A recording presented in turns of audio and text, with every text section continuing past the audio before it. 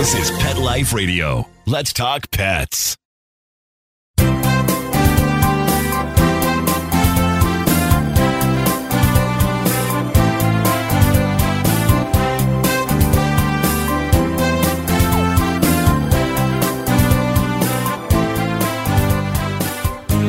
And welcome, good morning, good afternoon, wherever you happen to be this amazing Sunday morning here in Los Angeles, at least. You're here live with Dr. Jeff Werber, here, host for the next 30 minutes on Pet Life Radio's Ask the Vets with Dr. Jeff. We're here for you, we're here for your pets. So any questions you have, anything you want to talk about, now's the time to get it. It's free advice, free help. I mean, hey, you can't ask more than that.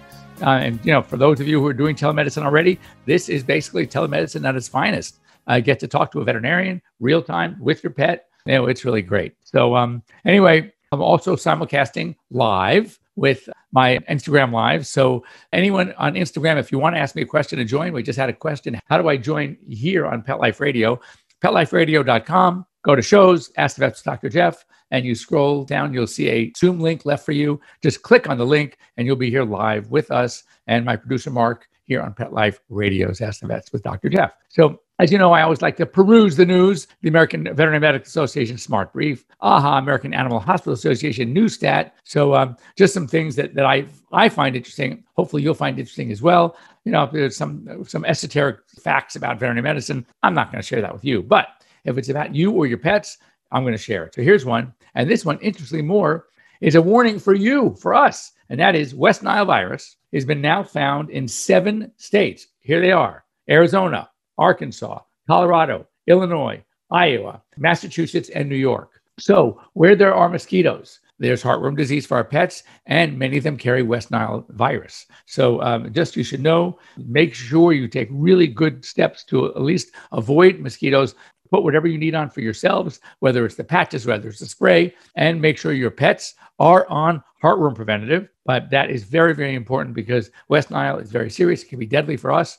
And of course, heartworm disease, likewise for our pets, is very, very dangerous. So this is a kind of a cute story. I have to leave some of the things out. I have to leave some of the things to your imagination for obvious reasons when you hear. But you know what they say about bunnies, right? The expression, well, so-and-so like a bunny. Anyway, there was a couple of abandoned pet bunnies, and this is in Minnesota neighborhoods. And there were they say about 20 or 30 to start with. Now there are hundreds of bunnies on these neighborhoods in Minnesota. So just one thing about bunnies, and I know this firsthand. I do work with them sometimes on occasion. They are not easy pets. I mean, I would get a cat or a dog over a bunny anytime. You really, once you know them, once you are aware and once you have practice, then yeah, they're pretty easy. But it's not like a starter pet. Get a guinea pig, get a hamster, get a kitty cat. Bunnies need a lot of sort of expertise early on, and even feeding and how to house them and what kind of exercise to give them and what to expect of them. So, and of course, spay neuter is not easy in a bunny. When you're doing a lot of them, yes, it gets to that point, but it's not as easy as, in my opinion, as doing a cat or a dog. Anyway, so you want to make sure that if you're planning on getting a bunny, that you are very familiar with them at the onset, because if not, and you let them loose, you let them go, you return them, there are unfortunately bunny rescues across the country, hundreds on hundreds. And this happens, for example, every Easter. Everybody wants to get a bunny during Easter. No different than want to get a Dalmatian after Disney re-releases 101 Dalmatians. I mean, let's face it, they are really, really cute. They're adorable, and they could be good puppies too, but they're not as easy when they get older. And so all of a sudden people are saying, wow, this dog has a lot of energy. This dog doesn't train well. I got to take it back. So that's how I feel about bunnies. So just know that if you want to get into it, do it, but do your homework first, learn what you can, and just go slow at the beginning because, as I said, it's not so easy. Now, this was predicted. We talked about it before. And now we're seeing it. I've already seen it in other municipalities, and now I'm seeing it here in Los Angeles. And that is they rise again in animals, mostly dogs, but dogs and cats, but mostly dogs being surrendered to animal shelters that were adopted during the COVID pandemic. Now people are going back to work. Now the issues with anxiety and the animals aren't doing well. The neighbors are complaining. They can't take the animals to work. So what do? Whereas they were home pretty much 24/7 at the beginning. And now they are going back to work, which is great. I'm glad that things are opening up, but you need to make arrangements for your pets. You need to train them. There are ways to do it. I hate to see these animals being resurrendered to shelters. That's where they were. Can you imagine from the animal's perspective? You get this pet, let's face it, mostly dogs. So you get this dog, and for whatever reason, it's surrendered to an animal shelter. It grows up with the family. Was it tough to train, to house train? Was it barking during the day? Was it aggressive? Whatever the case may be. And the owners say, okay, you know what? We're bringing it in. Now COVID comes, and you have all these dogs in these animal shelters, and now they get adopted and they go to a new family. Maybe they have the same problems. Maybe they don't, but whatever. So they're there with the family for a year. And now all of a sudden they're being surrendered again. Like I always guard against anthropomorphizing, but this poor dog, I mean, really. So it's like, nobody loves me. So if you can work with somebody, there are trainers out there that are totally willing to help you with your pets during these problems. Don't just rush back. Don't take the easy way out. Trust me, it pays off if you spend a little more time, a little more money working with this pet, and you can have a wonderful relationship. All right. This, according to the CDC and the FDA, that those of us that are fully vaccinated don't necessarily need boosters yet. They don't know when we're going to need boosters. Obviously, what they're doing is they're studying the antibody test. They're studying to see how long do those that have been vaccinated or those that have had COVID. And that's another argument altogether. There are a lot of people, and I know some of them, that had COVID, are monitoring. Two of them are physicians. They're having their antibodies monitored. They have high antibody load, and they're saying, why should we get a vaccine? I mean, their vaccines are not 100% safe, as we know.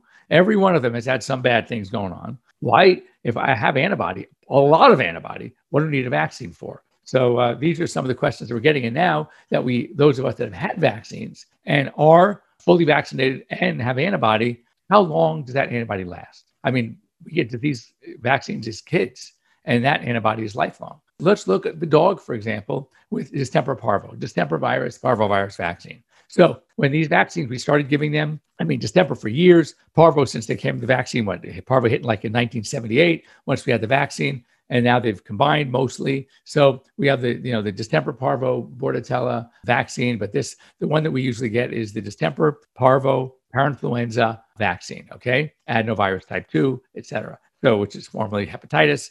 It was the DHLP, is now the DA2PL. The lepto is now with or without. I personally don't like to give lepto across the board. I use lepto as one of my lifestyle vaccines. Dogs in the city along the Wilshire corridor that barely touch the ground don't need lepto. Anyway, that's another argument.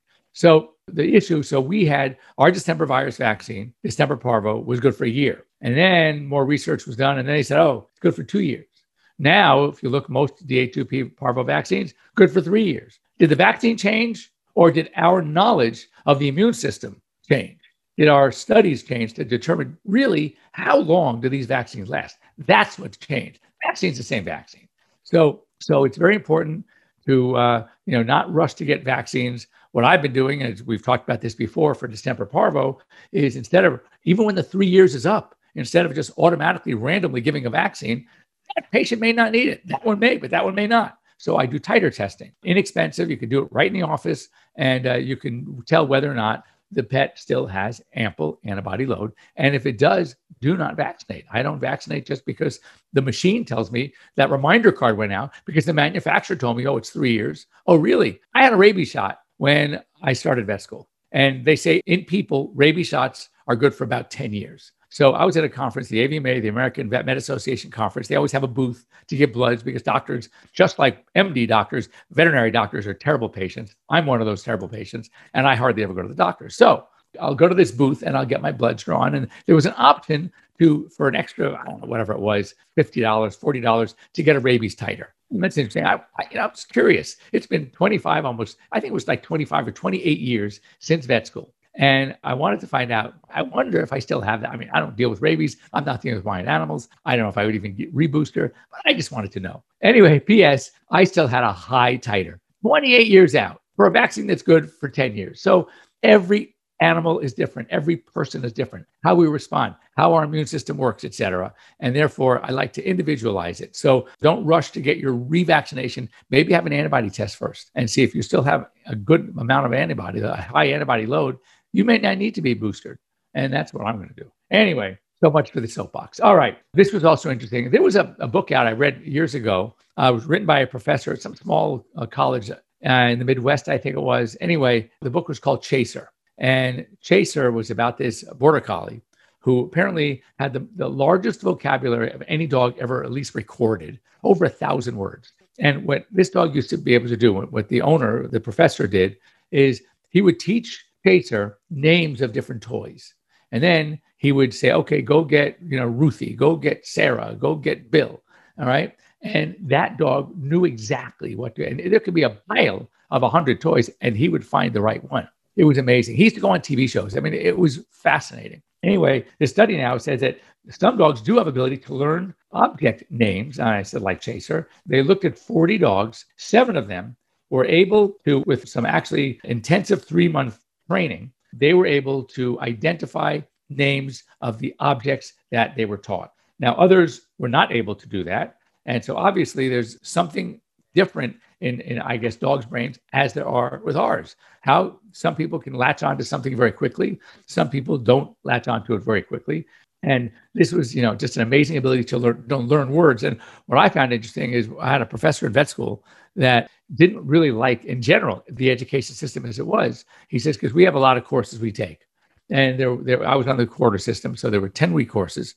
And there's some students that need more than 10 weeks and some that were able to do it in 6 weeks. So instead of doing that, having a curriculum that you have the year, this is what we're going to learn this year, have more independent study, have more professors available to work with problems, but not necessarily sit in that classroom for 10 weeks because some students get really bored and others might need more time. And some student might do really well in one subject because it just clicks, but not as well in another. I mean, me, organic chemistry. I hated organic chemistry. Fortunately, I don't have to use it every day. Fortunately, I don't have to use it at all. But I hated it. And yet that was one of the most important classes that we're judged on to get into vet school or medical school or dental school. It was organic chemistry, OChem. And that was grueling.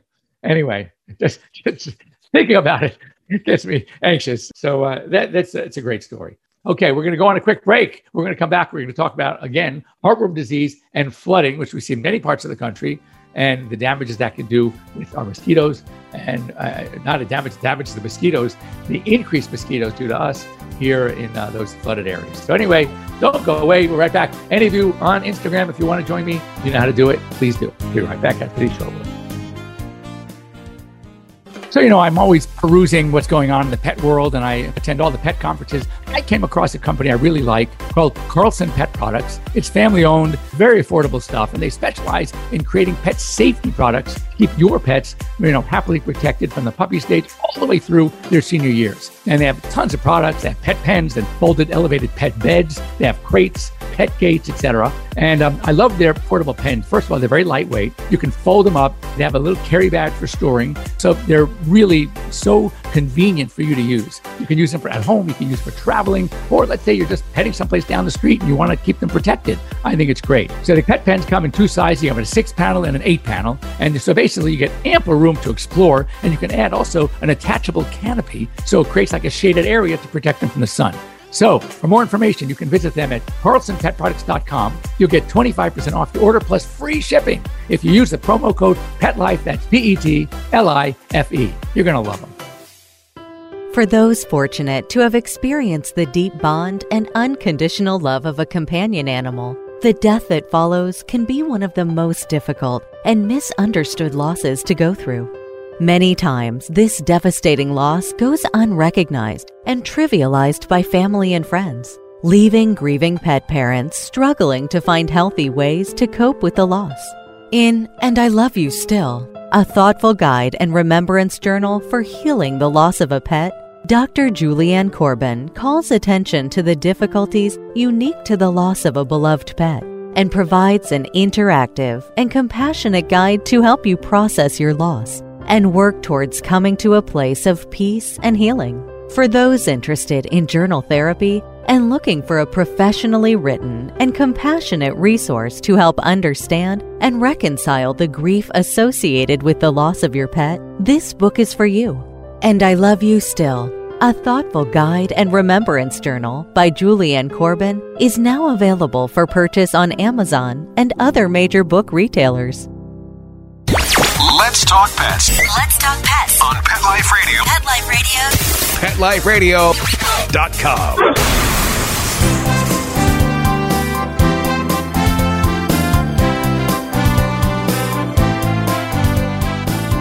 So welcome back. You're live with Dr. Jeff here on Pet Life Radio's Ask the Vets with Dr. Jeff. Alongside me, to my right, is my IG Live audience on my IG Live show, asking them if they would like to chime in on a question I just asked. And I'd like to hear from you as well, because I want to talk about it and sort of doing my own study based on the people that listen to my show. And that is for those of you who were home for most of the pandemic and now going back to work, those of you that have to leave your dogs behind, how are they? Are they more anxious? Are you hearing problems? Are they barking? Are they becoming destructive in the house? Are they leaving you presents at home where they used to be very well house trained? And also, just another thing to consider is a lot of work environments are pet friendly. So people used to get to take the dogs to work. Now it's been a year, and you're bringing your dogs to work again, but so are all your coworkers. And there's a dynamic that's going to change. It's not, unless you have a very well socialized dog that used to go to the dog park, even during the pandemic, where it was able to mingle and interact with other dogs, it may not be the same dog in that work environment that he or she was before the pandemic. So you just some things to keep in mind. I would really like you to chime in on that and let me know what your experiences are, and I'll share it with the rest of our audience. Anyway, before the break, we talked about floods. A lot of parts of the country have floods this time of year. And what happens with that increased moisture and humidity? Mosquitoes thrive. And I mean thrive. When mosquitoes thrive, that means heartworm thrives. That means West Nile thrives. So all these other mosquito-borne diseases are literally become much more of a nuisance. So it's very important that you think about year-round prevention of heartworm, especially in those areas. And to prevent year-round prevention of heartworm might cost you, it's less than $100.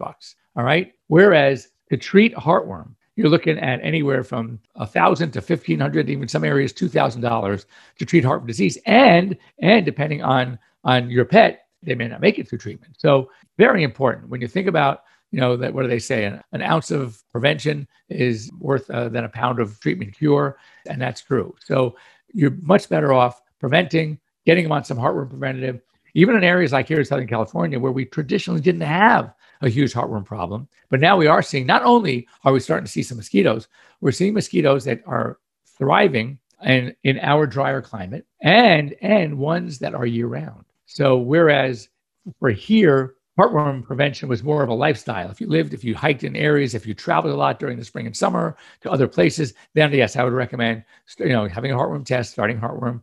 Now with this particular mosquito, the recommendation is becoming that we too here should be treating our pets with preventive heartworm prevention year round as well. So it's just something to keep in mind. Next up, this is something that I heard about from a friend of mine on the human side. And as he was saying it to me, I said, it's interesting that you say that, because it's very, very similar to one of our training things that we do for pets, and it's called operant conditioning. So you've heard of clicker training, or anytime you always want to couple. If you're going to use treat reward, which I do, I'm good with that. In moderation, treats can be very small. One thing about treat reward, dogs don't appreciate the difference between a treat this big, this teeny big, and a treat this big. To them, it's the idea of being given the treat. And therefore, there's no need to give them a huge bone every time they do something well and deserve a reward for it. What you do, just break a little piece, and they're going to be equally as happy. And then my theory is also,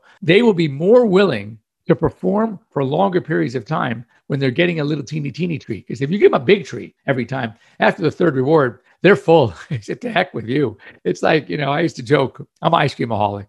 And when I was in vet school, I'd go through a pint of Haagen-Dazs a night. And, if I ate a pint all the time, every time I sat down and had a whole pint, you can only eat so much. But if somebody was teasing me and just giving me just a little teeny bit of a teaspoon, trust me, I'm going to want to stay there and get more and more and more. And so it is with dogs. But this was interesting. You've heard the term paying a compliment. Where did it come from? Paying a compliment. Well, what's interesting is that when the science researchers have shown that the part of a brain that is stimulated when you are being given a compliment is the same part of the brain that is stimulated and fires if you are being given money. So thus the expression to pay a compliment. You're not paying by money, you're paying a compliment, and the reward intrinsically in the brain is the same. So that's really interesting. And now when I think about it, so you can just give somebody a compliment. Giving somebody a compliment, now goes a long way. And now in this craziness with, harassment, you can't even say, oh my God, you look nice today. Or oh God, you did something to your hair. I mean, that is absurd. Thank you very much. I'd love to hear people that want to disagree with that. But, everyone has these issues that it's a sexual thing. It's not a sexual thing. It's nice. If it was a guy and you say, well, I like your new shoes, nobody would think twice. But all of a sudden, it's a terrible thing. But if you can say someone to pay a compliment, give a thank you. You did that very well at work with your employees.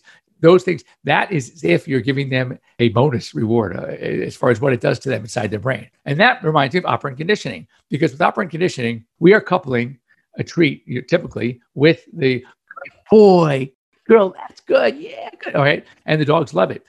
Or with the clicker, you click, you give the treat, click. Pretty soon, that click is the reward. They don't need the food reward anymore. They're getting that same satisfaction from just the click. Or if you want to say good boy or good girl or got pat on the head. Yeah.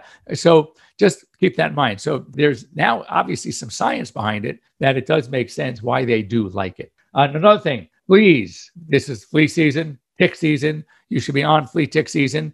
Good medication. Now, the older medications, still very safe, but really not that effective anymore. Any product that has imidacloprid, has fipronil, they were the leaders 15, 18 years ago, 20 years ago. They're just not as effective anymore. The selamectins still have some good effect, so they're safe. I like them for cats. But the new class of drugs are the isoxazolines. We had the Bravecto, Credelio, Simparica, NexGard. They are all very safe. Yeah, there's some links. If you go online, they're going to say it cause seizures. You need to do a little more homework about that. It might be happening when dogs that have a predisposition to seizures are being given these medications. But the Bravecto has a topical for cats as well. And Credelio just came out with Credelio Cat, which is an oral. It's an oral. So I hope you're very good at pilling cats. Some people aren't.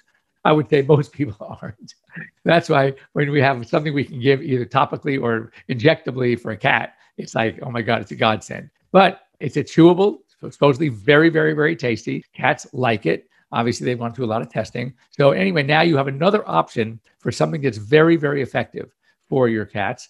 Now, which cats? Well, my cats, yes, because though they are indoor only, I have 5 of them. My 5 dogs are in and out, and they can introduce fleas into the environment. And obviously, cats that are indoor, outdoor definitely need to have protection. So one thing I wanted to talk to you before we break, we have just a few minutes left. And that is, we always talk about heat, overheating, etc. We know that our brachycephalic breeds, our short-faced breeds but there are other aspects to sun that can be damaging, detrimental to our pets. And dogs can get sunburn. Cats, white cats especially, on their ear tips and their snouts, they can get cancer. They get sun cancer, okay? Squamous cell carcinoma, sun-induced cancer. So you need to start thinking about this. Also, pavement. Pavement stays hot for a long time, even way hotter than, way longer than when the sun goes down. So if you take your dogs for a little run, which is good to do it after the sun goes down, it's cooler. Pavement is still hot. Think about some booties. Think about some paw protectors. Think about something that will go on and protect the paws. That would be good. Now, remember one thing about booties is that, and dogs' feet, the feet sweat. So when you are going to use booties, which I recommend, you don't want to leave them on forever. As soon as you get back home, back in the house, you need to take them off, because unless they're the kind that breathe really well, because they do have a rubber protection on the bottom, they don't breathe very well. The top may, but not the bottom. Dogs sweat through their pads. Dogs sweat through the tip of their nose. And that's about it. Those are the only 2 parts of a dog's body that has the eccrine sweat gland, which is our sweat gland. So you don't want to have that in that foot on the Velcro strap above the carpus of the wrist, because that could be a problem. So keep that in mind. Now, white fur dogs and dogs with thinning fur, dogs who you shave down for the summer, which is another discussion in of itself, which is usually a no-no, but there are times when you have to do it. Now those dogs are subjected to sunburn. And so you need to look for some sort of good sunblock. There are some things made for pets. You're pretty much safe with anything that you would use for a young child, a young kid, like a SPF 30. Things like PABA, things like zinc oxide, probably not a good idea, because if dogs eat them, they can be somewhat toxic, irritating, causing diarrhea. So you want to avoid those. So look for something that is a high SPF, PABA-free, either a spray or a lotion, and make sure you put that on your dogs as well. So anyway, I think that's about it we have all for today. If you want to get a hold of me, a number of ways to do it. Pet Life Radio, you can just send me an email to drjeff@petliferadio.com. You can also do jeff@airvet.com. You can reach me here on Instagram. Okay, thanks for joining me here on Pet Life Radio's Ask the Vets with Dr. Jeff. I may or may not be here next week. I'm just going to have to recheck my schedule. If not, I will definitely be here in 2 weeks. We'll let you know. So hopefully we'll somehow let you know by week's end whether or not I'll be able to make it here next week. I'll be coming out of a trip, and I don't think I'll be back in time. So anyway, thanks for joining me here on Pet Life Radio's Ask the Vets with Dr. Jeff. And we will see you here, as I said, either next week or for sure the week after. Have a great week. Any of you have any questions, specific questions, any subject you want to talk about, please, you can get a hold of me here at Dr. Jeff, drjeff@petliferadio.com. And I'll go ahead and we'll hopefully have you on as a guest with your pet so everybody could share. Because, just don't think that any problem that you have, you're the only one with it. I guarantee that's not the case. If you have a problem with anything with your pet, there are others out there that are having the same problem and just were afraid to ask. So hopefully we'll see you all soon. Be well. Great week, everybody. Let's Talk Pets every week on demand, only on PetLifeRadio.com.